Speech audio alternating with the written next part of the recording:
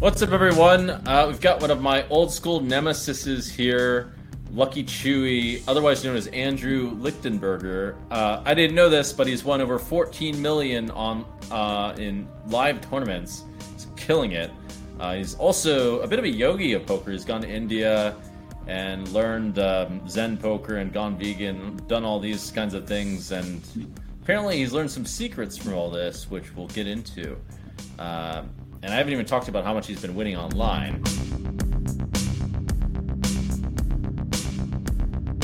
Andrew, do you remember who won between us? I think you won a bit. I recall we played kind of in the early days of your come up, if I'm not mistaken. Were you playing much heads up to that point? I mean, you must have. You knew how to play heads up, so you must have beaten like quite a few guys in the 2, 4, 5, 10, 10, 20 games. I had been playing only heads up at this point in time. I had switched from tournaments. I presume you started with cash games and then you moved on to tournaments and live poker. That was my understanding. You were playing live poker before me, right? Yeah, I started kind of end of high school playing online. Built up a bit of a role playing cash, started playing tournaments, lost most of it, and then kind of went on a bit of a heater. But heads up was always my kind of true love.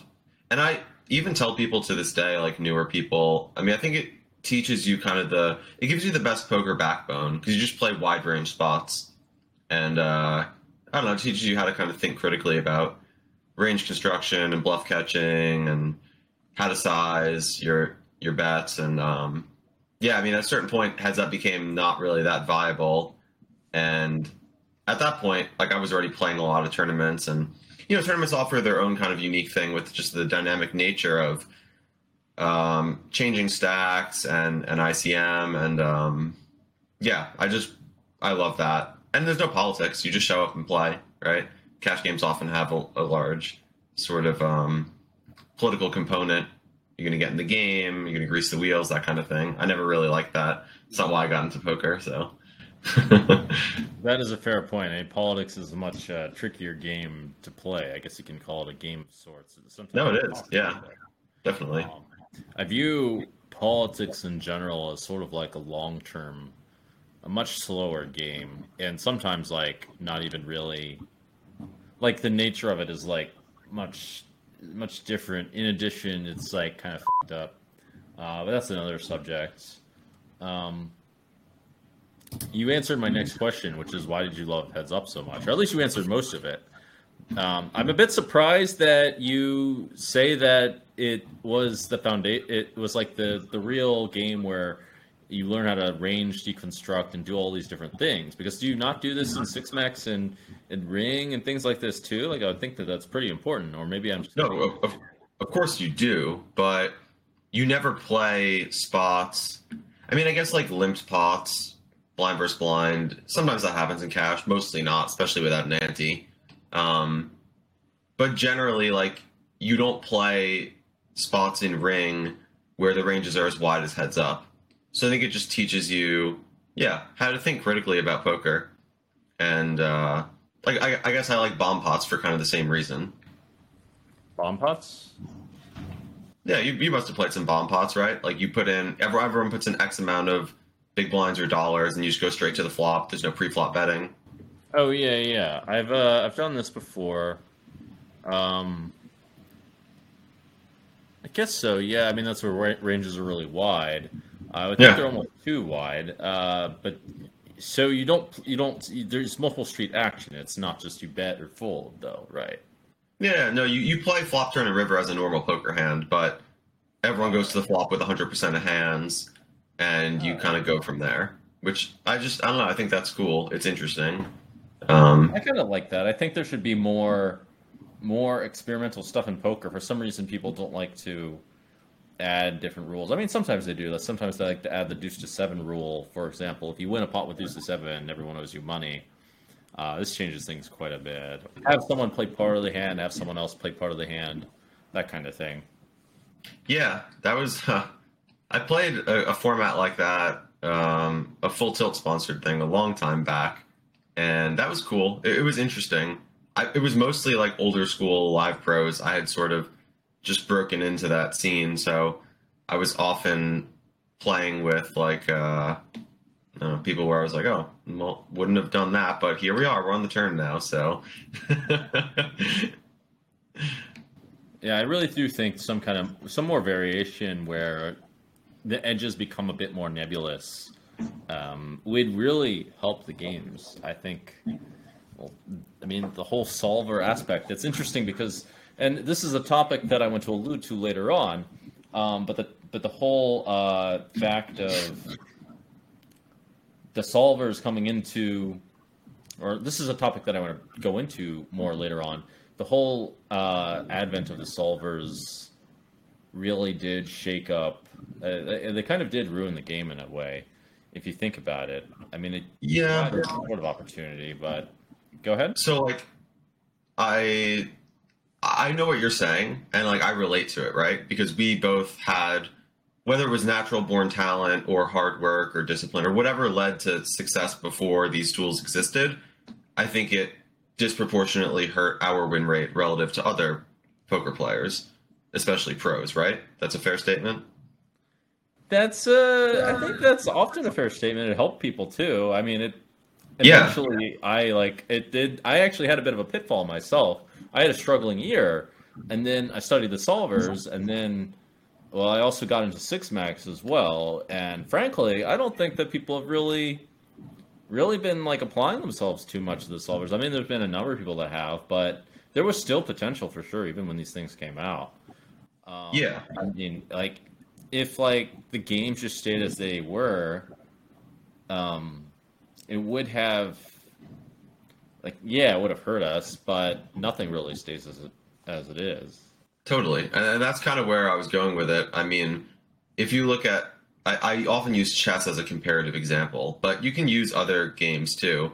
I mean, technology as a part of our society is just growing, right? So if it wasn't Piotr or Munkergod or whoever built these tools like that were kind of first to market, I mean, someone was going to do it at some point, and it is, on a sort of personal level, in some ways, maybe slightly negative expectation. In the short run, you can, as you mentioned, use them to your benefit later on.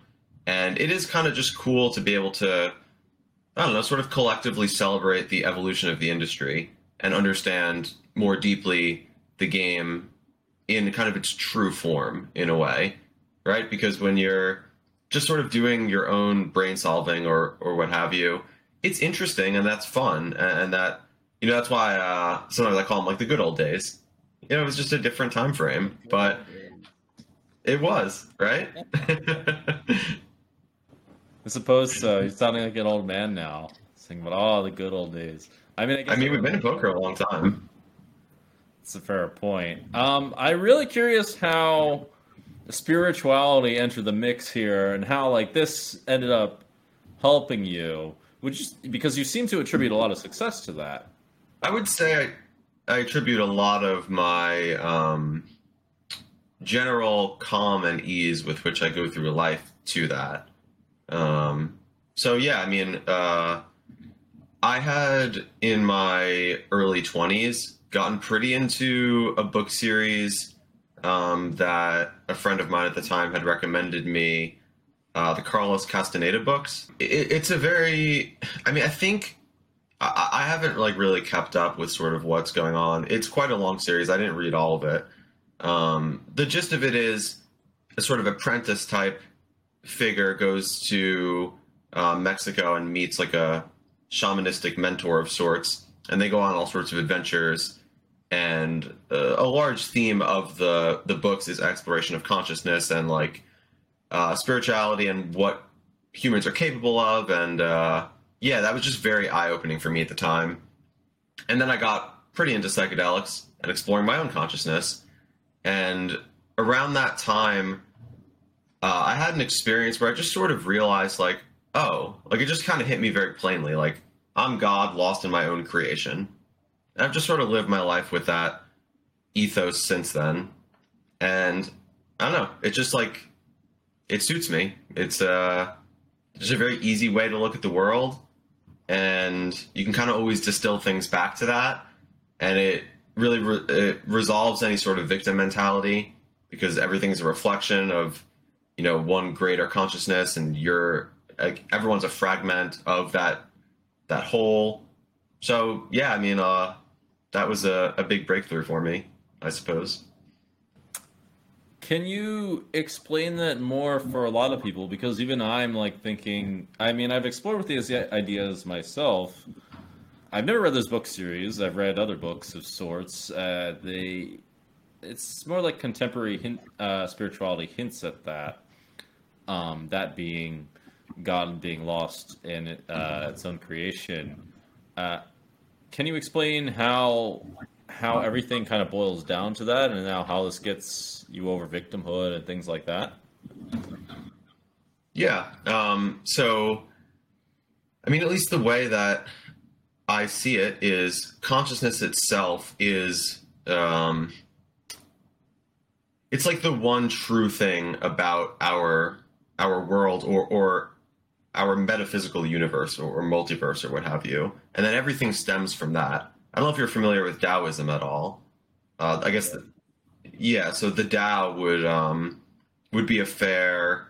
Although I think the Tao precedes consciousness. The Tao is like a sort of amorphous pool of creative energy. I think I'm not as brushed up on my Taoism now as I have been in times past. But yeah, that's sort of the way I look at it. Is there's this pool, call it, of creative energy, and everyone is just a part of that.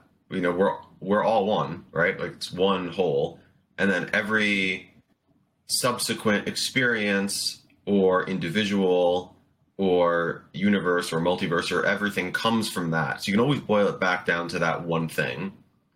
And I don't know, for me, like, that connectivity inherent to all of life is very cathartic.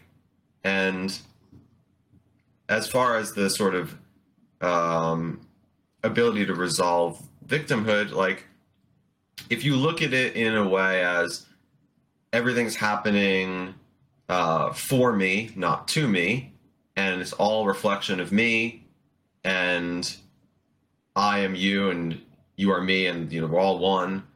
I don't know, it's just like a very it's a very simple and easy way to not get caught up in the minutia of, like, oh, this guy cut me off, or you know, I'm waiting an extra 10 minutes for my coffee, or, you know what I mean? Like, it's just it's all just a part of this, I don't know, gestalt of life, I guess. I more or less understand. I want to tie it back to poker, which we'll get to in a second. I will say that this sentiment of the universe is happening for me, not against me, I don't really know if that's true. It looks like it may be true of sorts. I would phrase words a little bit differently, but I do find that mentality, while I don't know that to be true, it's kind of like when you're playing a hand of poker. You can compare a lot of these things to poker. And when you're playing a hand of poker, it doesn't really help you to sit there and think about all the bad things that are going to happen, right? But it does help you to focus proactively on the good things that you can change. So I find that mentality to be kind of rational, in that it seems rational in the sense of, like, okay, well, let's make the best of our day and assume everything will work out in the end. I mean, that to me combines rationality and spirituality for me. I've never been able to, like, verify exactly that the universe is working for or against, personally. If you have any words on that, I personally do, or do you want to give me to give my view? Yeah, well, I'll just mention, I think essentially the foundation of this is your beliefs, right? Like, what you believe to be true is kind of the way you're going to experience life in this respect. There are certain things that I think are collective truths, but I think a lot of things are sort of more individualized, and there's less objective nature to them. And this is why I would say, at least in part, there's been a heavy focus on mental health in our culture in more recent times, because people have, at least on a subconscious level, but I would say conscious level in many such cases, sort of recognize that, having healthy beliefs is paramount to being a healthy person. And yeah, people have often said like seeing is believing, but I'm not so convinced, and I think believing is seeing most of the time. Well, definitely, the story checks out that healthy beliefs lead to being healthy. That makes sense, right? If you think healthy things, then you do healthy things. At the least it's a free roll. Yeah, I agree. I did tend to look at a lot of things like that. Many behaviors in poker that I think a lot of people do or don't do, I think they don't look at them as some kind of positive free roll, whereas they could. For example, just having the kind of positive mentality that you are having, at least with, even if, well, at least just being more positive at the table and like removing all the negativity and that kind of thing. I think a lot of poker players struggle with that because you have to be somehow pursue something, but not hold any entitlement to it, which is a challenging thing to do.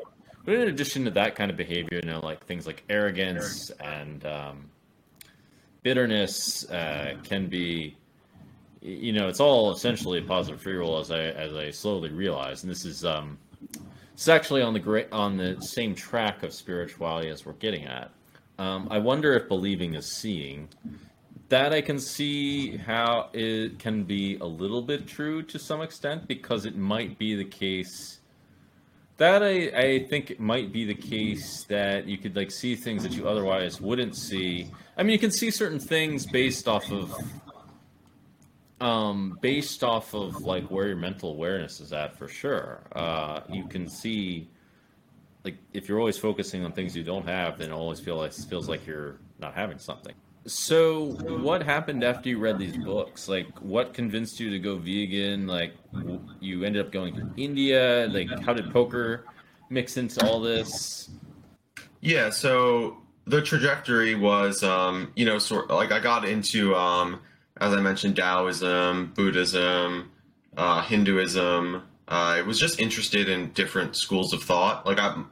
My brother and I were not raised with any sort of religious component to our lives, and I had just sort of written it off as like, well, it doesn't apply to me, not too interested.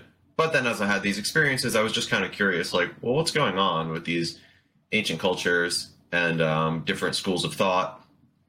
I found Ram Dass and listened to a lot of his recordings and read his books, and that is eventually what led me into yoga and going to India.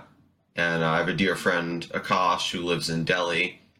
And yeah, that was a really cool experience, kind of just, immersing myself firsthand in their culture and in their practices.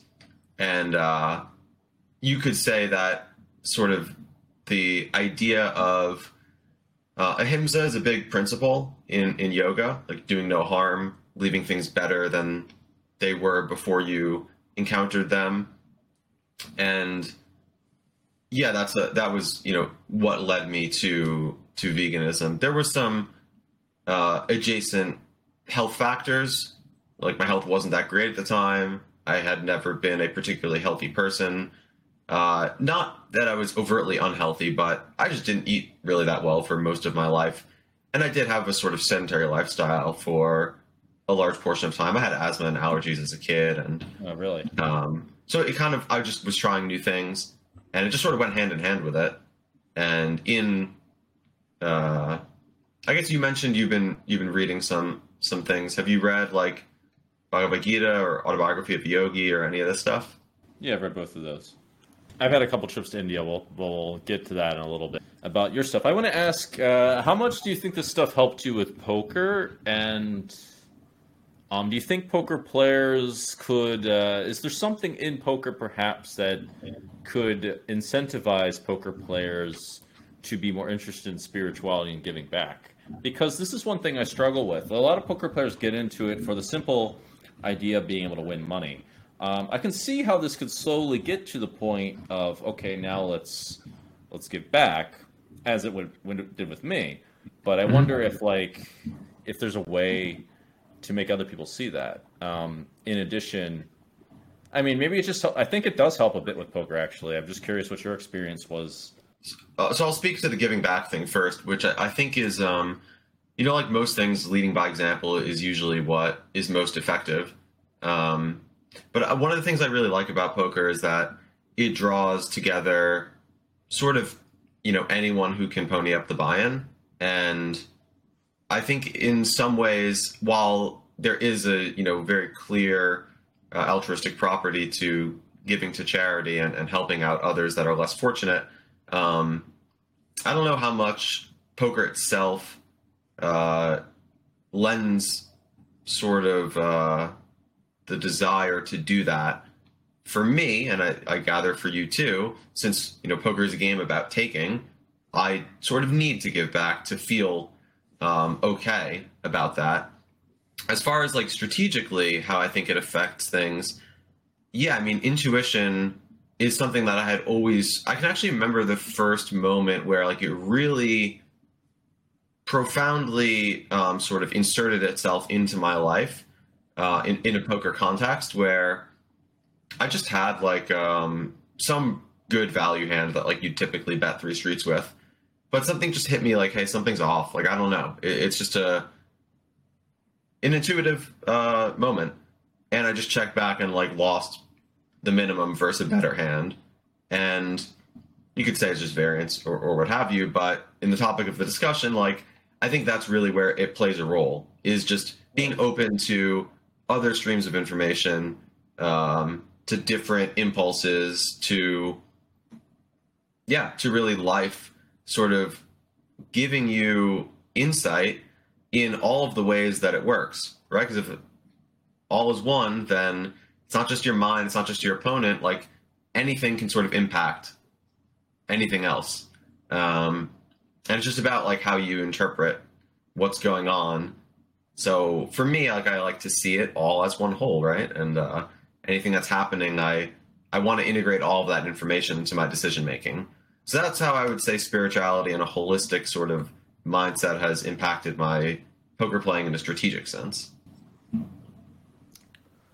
Okay. I can't say that I got too many feelings like that myself on specifically poker. I've had them on other things, I should say. I think I have, but it's a little bit early to say, I guess. More like premonitions. Yeah. Would you say that you've had a whole lot of experience? But apparently it's trainable. I'll talk when I talk about my trips. I will mention a little bit about that. But what has been your experience in like learning from something that isn't exactly, you could say, is from not exactly purely your own intelligence, like some kind of collective intelligence or some intuition that isn't just from your own like experience by itself? Well, I mean, you could argue that your own intelligence isn't really like your own, in the sense that you're also just learning from other people that have come before you, other streams of information. You know what I mean? It's like we're always interacting with the quote unquote outside world in a variety of ways. So I don't really differentiate them that much. And I think that's what makes me sort of an odd person. Most people don't see things that way, but I don't separate them really that much, to be honest. Well, like the way intelligence works and knowledge works, I should say, does work very non-linearly and not really as people expect. Like it goes back to the whole idea of arrogance. Actually, people have a very insular view of knowledge and think that their own world is the world that they live in. But no, that's not true at all. It's actually kind of frustrating in my experience, because what really happens is there's lots of cultural memes that essentially proliferate for whatever reason or another. And it's just kind of like, I mean, there's all sorts of recordings of this. In fact, the most compelling one is that insanity is just a perspective of what someone's mind looks like it's not insanity isn't biologically different from sanity, as a matter of fact. It's just whatever's going on in someone's mind. It's just whatever and to certain people, certain people's mind works the same way. Insanity can still look like sanity, but the emotions and the logic it wouldn't look like sanity. It would just make more sense, I guess you could say, to someone else who's also similarly insane. Well, there would presumably be somewhat of a difference in a brain scan, right? Like different areas of the brain would be lit up, I would think. I'm hardly a neuroscientist. Yeah, me too. This one we need to double check. But the most important thing is basically people are largely a matter of cultural memes of sorts. There's lots of the memes, the most popular things on the internet that run around. It's the same thing with how people live their lives and things like that. A lot of morality, or I use the word quotes because it's not real morality, runs around that. But sometimes things that are not cool to other people can sort of be cool to similar people. This is where respect is defined and things like that. But anyway, where was I going with this? Yeah, I mean, in effect, everything is connected, but there's a lot of talks of getting something from a higher form of intelligence, of what you alluded to, of having some kind of intuition that's not the same as, say, an intuition that you should c-bet because your experience by itself tells you, okay, the c-bet is a plus EV move. Right, that's more logical. And I think it's fair to differentiate, although I said I see them quite similarly, between intellect and intuition. I do think that they're similar. I mean, they both arrive as thoughts in your head, but I can differentiate between those. And ideally, you'd be able to, because sometimes there's mixed signals. But sorry, go on. Yeah.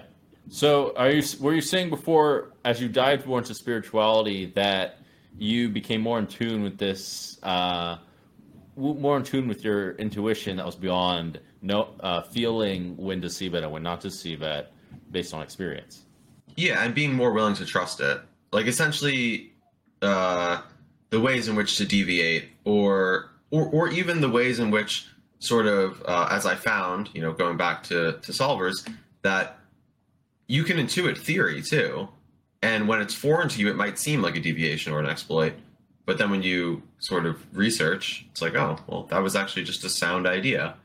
So yeah, just being more open, I guess, was a major takeaway for me. Hopefully people, as they practice spirituality more, will certainly become more open. I mean, definitely that happens, although it's hard to go from being insular to being more open, if that makes sense. It's the unknown, right? You're telling someone, hey, there's this thing, but they're lacking context of kind of even how to consider that, let alone the thing itself. So that's one of the difficulties in poker, actually. I mean, it kind of does train you to be more open in a way, in a bit faster way. And this is one thing that's interesting in poker, is many of the principles of life and of spirituality can be seen through poker, such as that, because the same thing can happen in real life. It just happens a bit slower. But if a fish just keeps whacking you over and over, you feel pretty fast. And you may think easily that they're stupid, and then you check out some data, or you really think about things and realize, oh shit, maybe actually I was wrong. Totally. And I think that this has actually been a recent topic of discussion amongst me and some of my friends that I do some study with. I think a lot of pros are actually somewhat hubristic about sort of their way being the right way.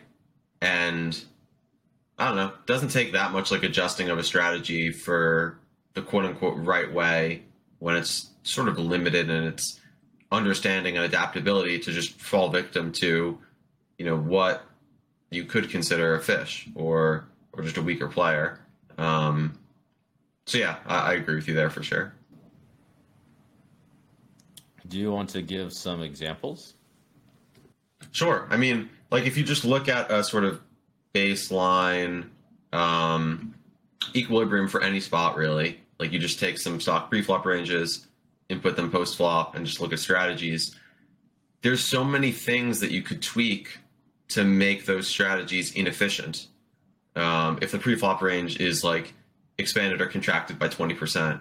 If you node lock a few post-flop decision points, whether it's sizing or frequency of betting or defending against check raise or any of that stuff, like, and I think this is where, I guess the rubber meets the road with the modern era of poker, is understanding that these tools have value, but there's a strong component still of needing to think critically about how to use them and the data that they give you, so that you don't just sort of gridlock yourself into this losing proposition where you just look at these static models and you say, okay, I'm just going to do exactly what they tell me.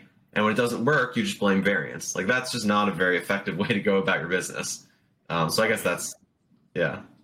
It's kind of the same sort of trap. I mean, you have to reassess at some point. You can't just become a machine and crush. No. It doesn't work that way. No. And like, just to add to that, like, machine learning or reinforcement learning or any sort of AI would prove that quite easily, in that that's not how it works, right? Like, it takes in new data and considers how to adjust its strategies based on that, and a static model will fail to do that unless you yourself tweak the inputs. It'll readjust. And okay, yeah. A good machine would readjust, I presume. Be interesting to explore how smart they are. I want to give a real world, or you said what you said very well. You described the phenomenon very well. I want to give an example that happens in the real world, so that people understand, which is basically, there's a lot of people that, even to this day, always bet for they always bet for like protection on the flop or the turn with their pairs, as an example. And then when you do that, this changes the strategy wildly. That changes the strategy for the other player wildly if they know that, because they always have this idea in their mind that they have to bet for protection. They bet very frequently. The top players don't exactly do that. Top players have seen do all sorts of things, but this is one of these decisions where, I would say they're not exactly. That's not what the Sims would do at all. The simulations would not always bet and make sure that they're protected unless the ranges were just aligned in that kind of way where you could get away with that. However, this is an example of how people node lock themselves and thought this is just the way that you play. And so, or there's this overall tendency, and just for a really long time, no one really started to exploit that. And even to this day, people don't do it too much. However, the simulations really threw a corkscrew and all that, because now people start to check raise and check back certain top pairs and check back sets sometimes and some other things. Yeah, I think you're speaking to what is quite interesting in that, a lot of the human ways to describe poker strategy to oneself or on a sort of communal level, and how to implement those ideas comes in the form of these terms of protection betting, bluffing, value betting, and computers don't really think in this context. They're just equity and EV driven, and you can break that down into those human terms. But it has been definitely interesting for me to see where these human differentiating categories hit and miss the mark respectively based on different spots. And yeah, just seeing the computer do its thing, it's cool. I really do appreciate that form of technology. Sounds a little scary. I guess. It's here, right? It's been here for a while. You yourself said you benefited from it, and I would be remiss to gloss over the fact that I have too. So, well, whoever takes advantage of it benefits from it. You can say, unless for some reason they just lack the ability. Where I would say more than anything, the trait that matters the most to actually benefit is just get in there and just get moving, taking action. Totally, yeah. I mean, like, that matters more than talent, like, for sure. Just a lot of people just never did it. Someone asked me something. I'm curious your take on this. Like, do you think anybody, given the right work ethic, can become sort of great at poker? No, but I think a lot of people can become winning players at poker in like certain contexts. Yeah, I think I agree with you. There's a certain thing you have to have naturally to be drawn to it, to really love it, to take it to the sort of nth degree.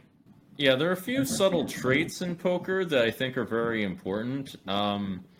It's not an easy thing, but one thing really that is necessary is to adjust, but also adjust yourself emotionally. You have to be willing to change, which is hard. Most people don't want to fucking change. I mean, do you find that you've changed a lot over poker? By the way, this is. Go ahead and answer. Yeah, I mean, well, to get back to spirituality, I think that's another thing that it helps with is being more grateful, being more compassionate with yourself and others. These things help in a volatile game like poker, and understanding that, like, just being realistic about the fact that when you lose, like, that's part of the game, not to get upset about it, and when you win, to just be grateful for those moments, and to kind of save for a rainy day, because the sun won't kind of always be shining on you. That's just the nature of what it is that we're immersing ourselves in. Yeah. So this actually is perfect crossover. I was going to say it actually does cross over perfectly to poker. This is one of the reasons why I got involved in spirituality. Is I slowly began to realize that actually spirituality. I was looking for a way to scale personal development, and I was thinking, well, there's personal development, and there's all these different variations, and the more that you scale personal development, the more that you scale your life, your quality of life. It hit me that spirituality has a lot to do with that. It has a lot to do with changing, and in fact, the principle of yoga is to softly keep pushing yourself, basically, which is how you change. And that was a bit in poker, and it sounds like that was how you transitioned over from cash games to tournaments. And the traits that you're talking about, like having compassion and being more at peace with things, in my mind, when I hear them, at least this is how I try to make sense of them. I mean, I also think like having more of those traits benefits your quality of life, as you said, and benefits you even in poker and your bottom line, as a matter of fact. Would you agree? Oh yeah, 100%. I mean, I think what you're speaking to is sort of a more, call it, macro philosophical idea that surrounds poker, which is the better you are as a person, the higher your ceiling as a player. And I've really I've had a lot of interesting discussions with friends of mine that share this belief, and I guess it's not always the case. Some piece of shit people do really well in poker. But I think, that's a sort of a different approach. Like the foundation there is to draw from like darkness as opposed to light. And that has a ceiling, but I think the light doesn't. Yeah, actually, that's a great point. And there's actually movies that have alluded to this, like as you mentioned, like the dark side versus the light side. There's plenty of dark side people, but the dark side basically never really. Well, it did win at periods, but it doesn't win in the long run. I would say that the first thing that you said about the better person you are, the better at poker you'll be, that is true, but that does not mean that is the most effective way to actually improve. It's just these traits correlate. But it can be said that it can be perhaps strongly suggested. Well, let's back up for a second. I just want to reemphasize, obviously, the more you study poker, the better you'll be at poker. That's how it works, right? That makes sense. If you're studying efficiently, yeah. Yeah, of course. I mean, the more you work at poker, generally speaking, that'll help you more than actually being a better person. But being a better person should help with a number of things. But even so, slowly, personally, this is how I transitioned. Slowly, personally, I began to realize that, wait a second, the better a person I am, the better I am at life, if that makes sense. It really started to look more and more that way. and like all these like things that we're talking about, compassion versus being quite selfish or whatever, the traits and their opposites, being equanimous versus being like driven by passion and driven by intensity of feelings of like the ups and downs, being like mentally unstable. All those things were essentially like variations of strategy. When we're talking about like different strategic techniques in poker, now we're talking about different strategic techniques that are social or life oriented. And like now, like the more you apply those things, the better you become at life. So that's where it hit me like, wait, self-improvement is pointing quite a bit towards spirituality in many ways. Yeah, well said. I mean, I completely agree. It helps with sustainability, mental health, fulfillment, kind of the ultimate free roll in a way. Well, why don't you tell us more about your journey into spirituality? Did you have like a favorite? Did you have a favorite thing that you studied, or maybe even maybe that was a series of books you said? And I know you went. Did you go to like an ashram in India? Where exactly did you go in India?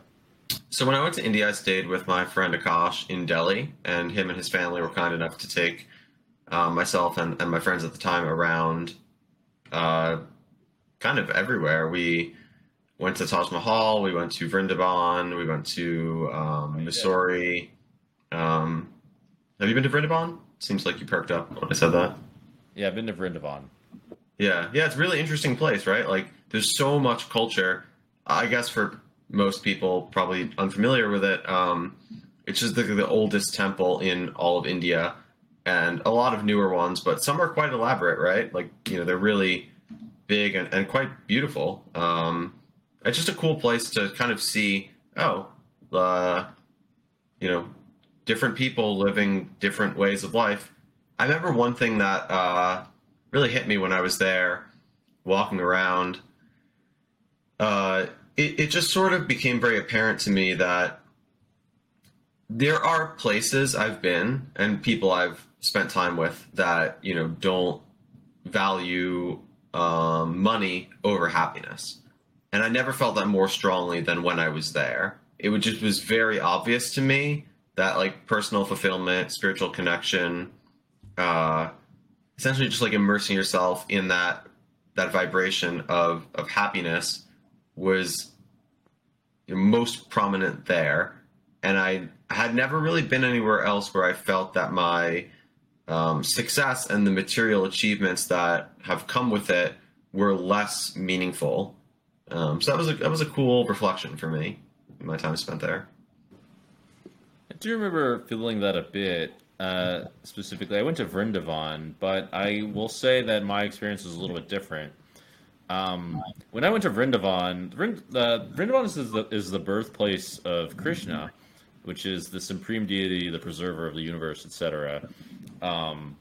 It's supposed to be like quite a holy place, but I found that many people were like kind of manipulating that, or at least that was my feeling, was that they were like manipulating for money. I wasn't 100% sure, but I guess they're like super poor, so there's that. Well, there's a lot of begging. There is a lot of poverty. But even then, I didn't get it was a different feeling than I got from homeless people in the U.S., for example. Like, it's just it's something's different about it. They do prioritize spiritual sort of like it's such an ingrained part of the culture. And I was only there for a few days, so it's just my kind of reflection on my experience. But yeah. I felt that more when I went towards the Himalayas, which, by the way, I was on a quest to find like a real yogi, magic, straight up like enlightened person. I may have met a couple. I'm not 100% sure who is 100% enlightened and who's not. But there are people that I met that were at least somewhat close, I guess you can say. I did actually, the people in the mountains seemed really, really, like, these people did not really care about money, as far as I could tell.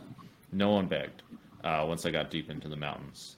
I don't think anyone begged, and that's where, like, things are really beautiful when you go towards the north India. I didn't have enough time to go super north, but I actually did find a guy who abandoned all his wealth and just lives in a rock, which I can't see myself doing that exactly for different reasons. Yeah, I mean, I considered that. I was kind of where you were, deep down that path, but it's not the most practical thing. It's also a big change. So yeah. Yeah. I think it could be for some people. It depends on what someone's trying to get out of life, if that makes sense. But there are certain, I mean, you could say desires from a certain perspective, although it wouldn't, there are certain things that come from inside that aren't exactly cravings, you can say, that would lead against that. But I presume if someone just wanted to have a peaceful life, if that was really what they were looking for, um, then maybe that could be like something they could do, or that's like the ultimate version of fine of whatever, I guess.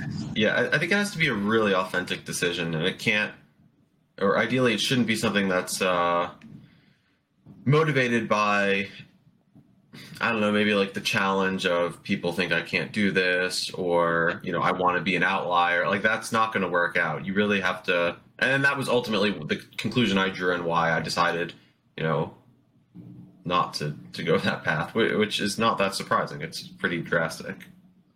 So did people think you couldn't do it? Are you, No, but that's something like I imagine people would think. I mean, this isn't something like I really talked about or considered all that strongly, but it definitely was a thought in my mind. Like, should I just sort of do this, abandon my worldly possessions? And you know, it's quite a common theme, right? In some of these circles of thought, like just becoming a renunciate, essentially, living in a temple or living in the mountains or whatever. Yeah, I mean, at this point in my life, it's kind of like an afterthought. I'm not going to do that, but who knows? I mean, nothing's impossible. But right now, my trajectory is not towards that sort of life path at all. there may be like miniature versions of that. You can like try it out and see if it's for you. That is often a good way to test it. Just try things out, learn through experience.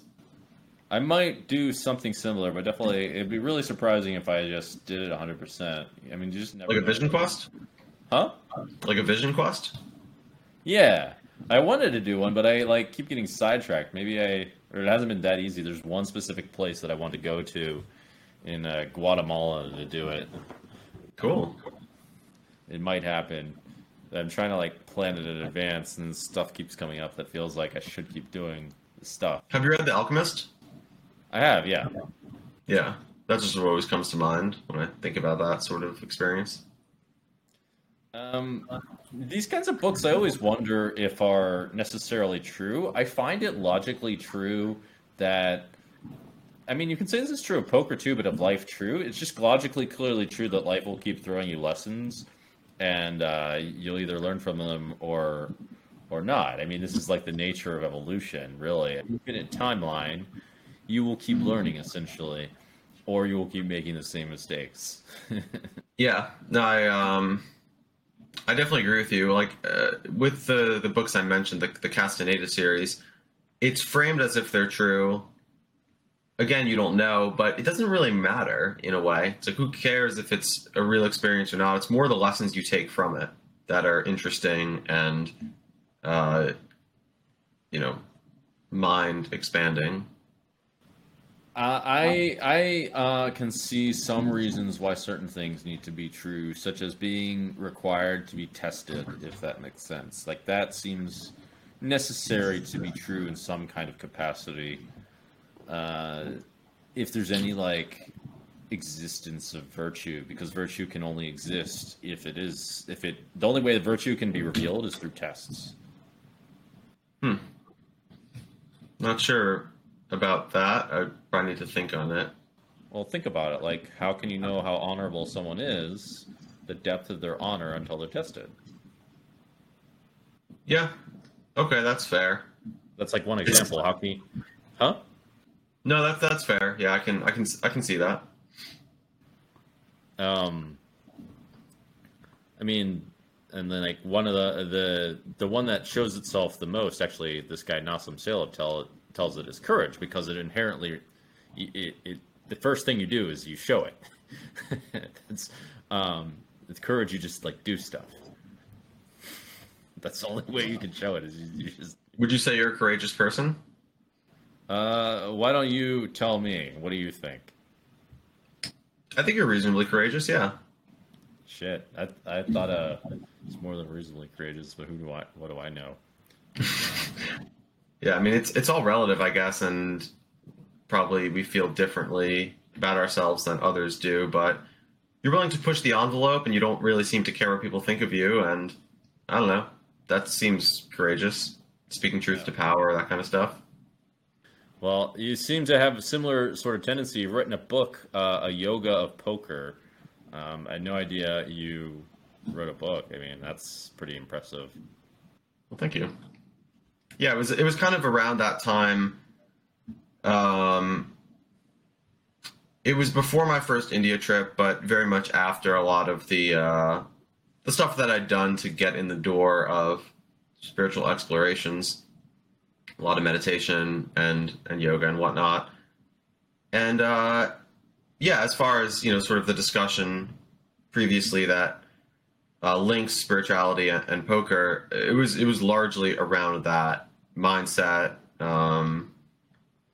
intuition, metaphysical things.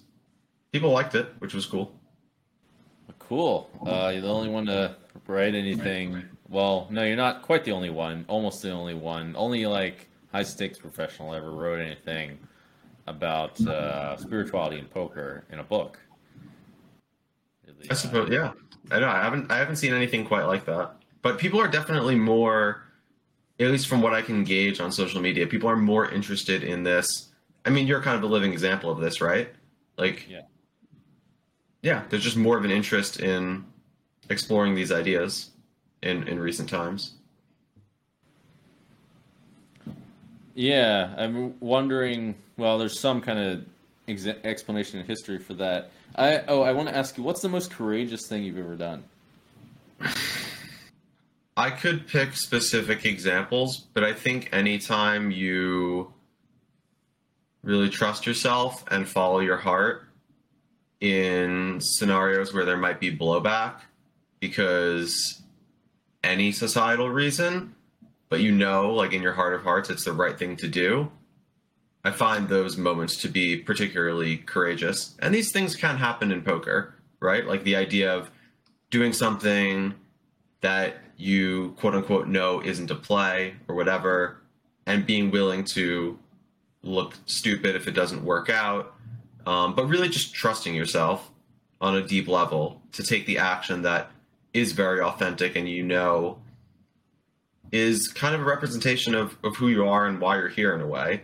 I think those are, to me at least, the moments in my life that represent courage or courageousness. Well, that was well said. Another thing that really interested me along these kinds of lines was like figuring out if any of this stuff's real.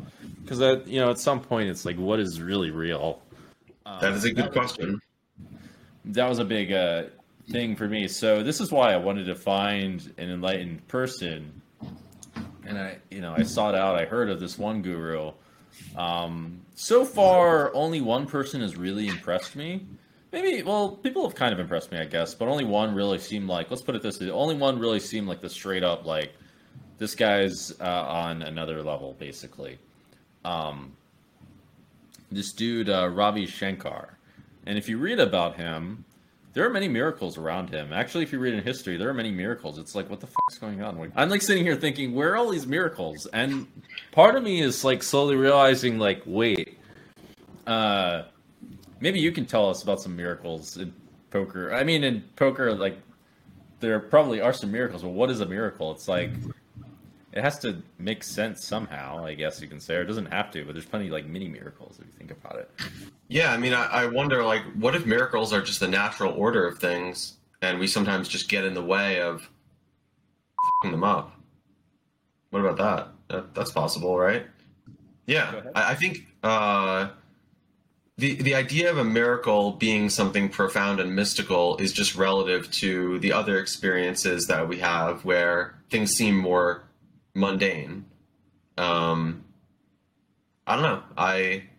you can see here, I have this like utopian tapestry. Like all the animals are chilling, birds are like it's good vibes. Like that's kind of the world that I imagine we're trending towards. And I think in that world, miracles are just the natural way, and it's just yeah. Like I think the ceiling for joy and community and human experience is very high, and the more miracles, the better. I agree with all of what you said. I would say that it appears, from my perspective, I have a theory of sorts, that there is some kind of underlying intelligence.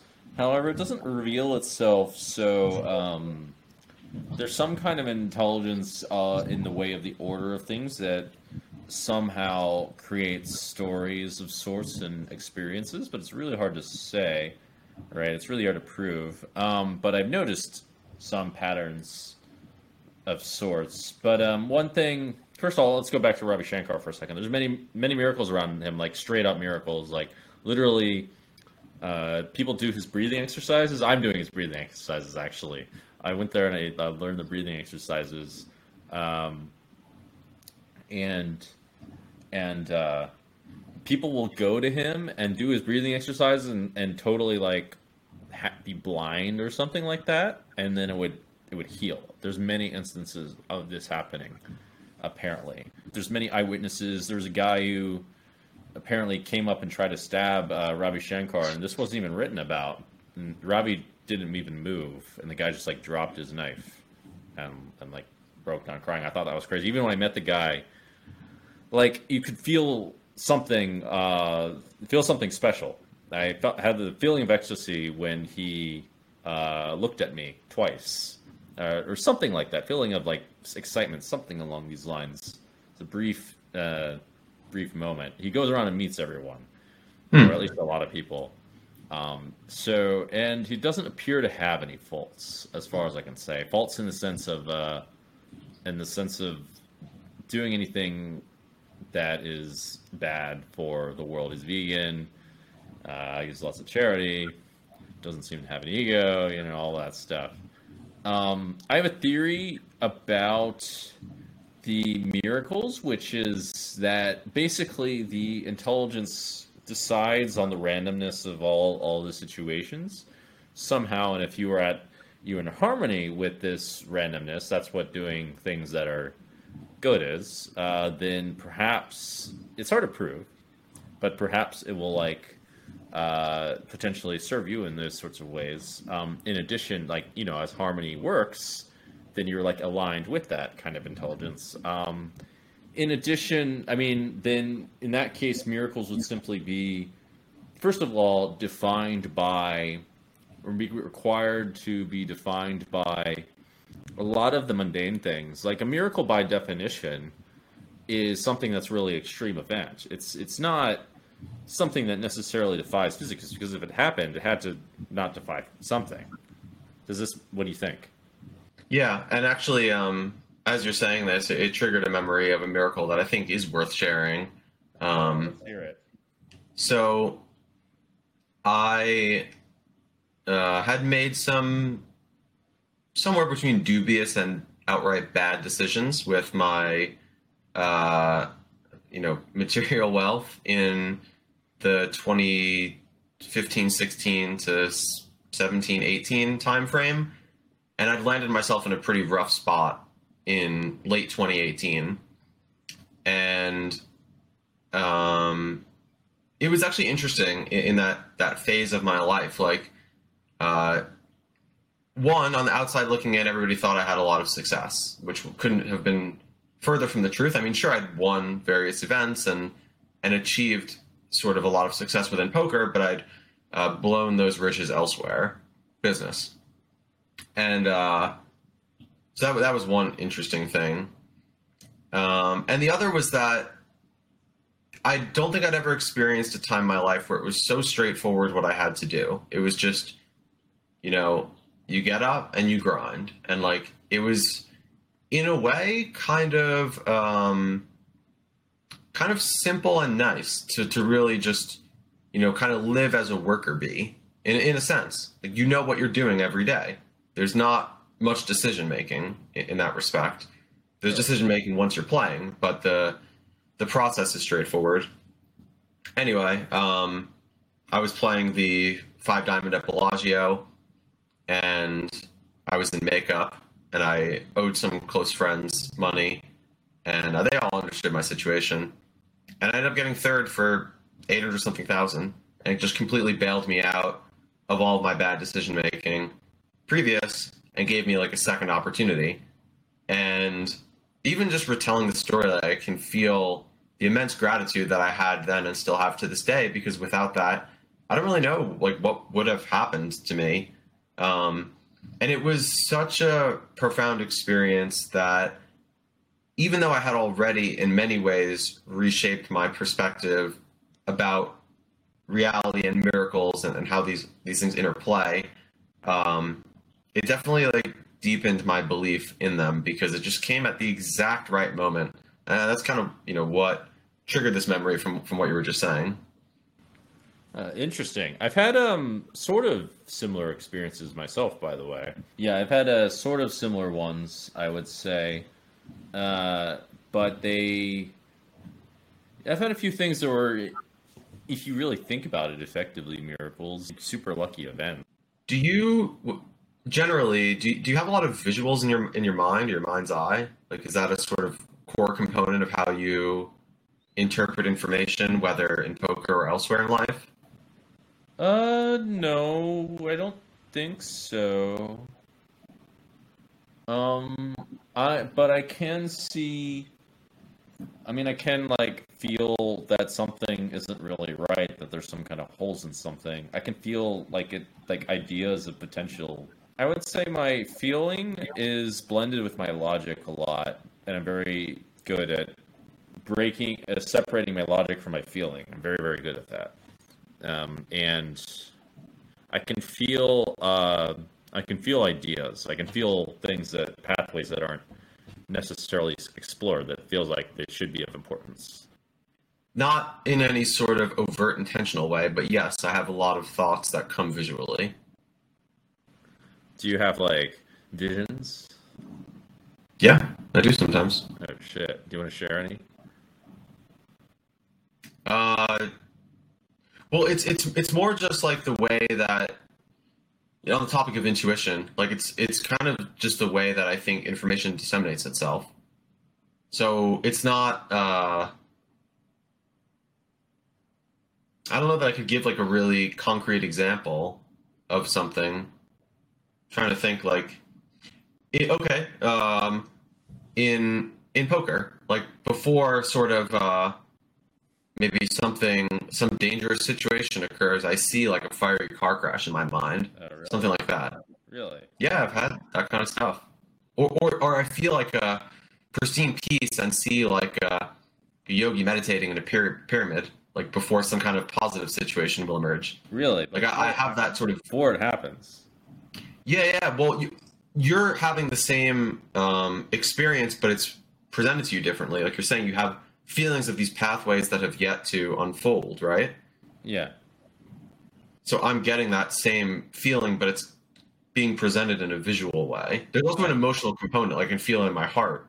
But I was just curious about your experience with the visuals, because that's a common component for me. I would say that I can feel if there's a hole in someone's logic. Let's put it that way. I can feel if. Well, this is more of like an EQ kind of thing, right? Because you're dealing with now another. Yeah, you can say so. I can feel if there's like some kind of incongruency in like what someone's saying. For the most part, I mean, I've definitely been wildly wrong, but maybe that's just part of like my experience to trust people too much. I know about that, brother. Yeah, I've really been wrong there. But I mean, like for in poker, like someone has a certain kind of strategy. I can just tell if people are folding, are yeah, I can just tell if people have holes in their strategy would be one example, or if someone says something and it just doesn't check out with what really the truth is. You have a good sense.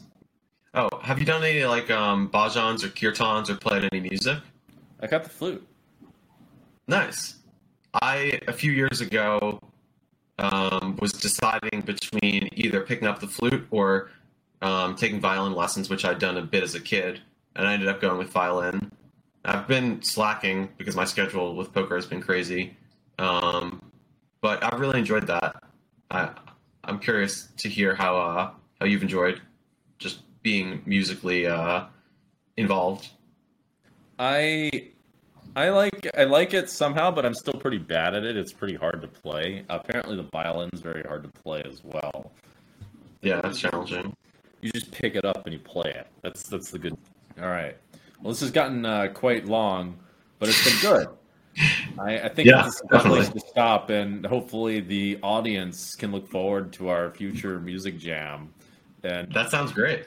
the future miracles or whatever else might happen. Anyway, it's been great having you on, Andrew. Yeah, thanks for having me. It was a pleasure chatting with you.